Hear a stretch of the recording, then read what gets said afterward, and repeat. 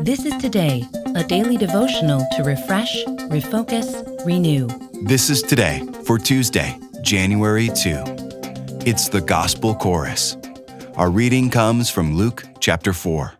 At sunset, the people brought to Jesus all who had various kinds of sickness, and laying his hands on each one, he healed them.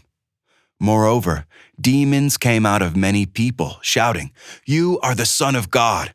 But he rebuked them and would not allow them to speak because they knew he was the Messiah. At daybreak, Jesus went out to a solitary place. The people were looking for him, and when they came to where he was, they tried to keep him from leaving them. But he said, "I must proclaim the good news of the kingdom of God to the other towns also, because that is why I was sent." And he kept on preaching in the synagogues of Judea. I suppose we all have people we don't trust. For one thing, it's hard to trust somebody who doesn't tell the truth. But sometimes untrustworthy people do manage to tell the truth, and sometimes even demons do.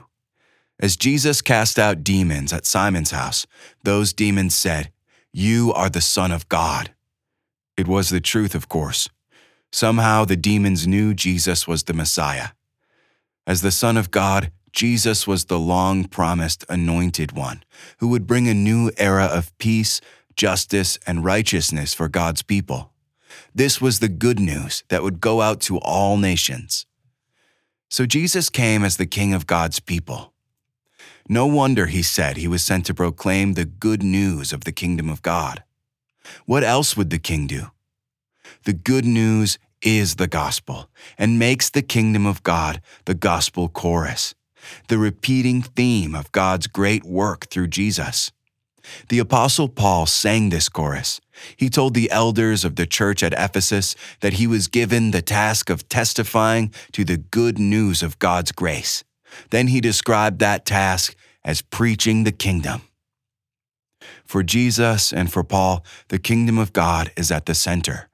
It can't be any other way because that's the gospel truth. Pray with me. King Jesus, I welcome the good news about you and your kingdom. That news can change the way I see everything.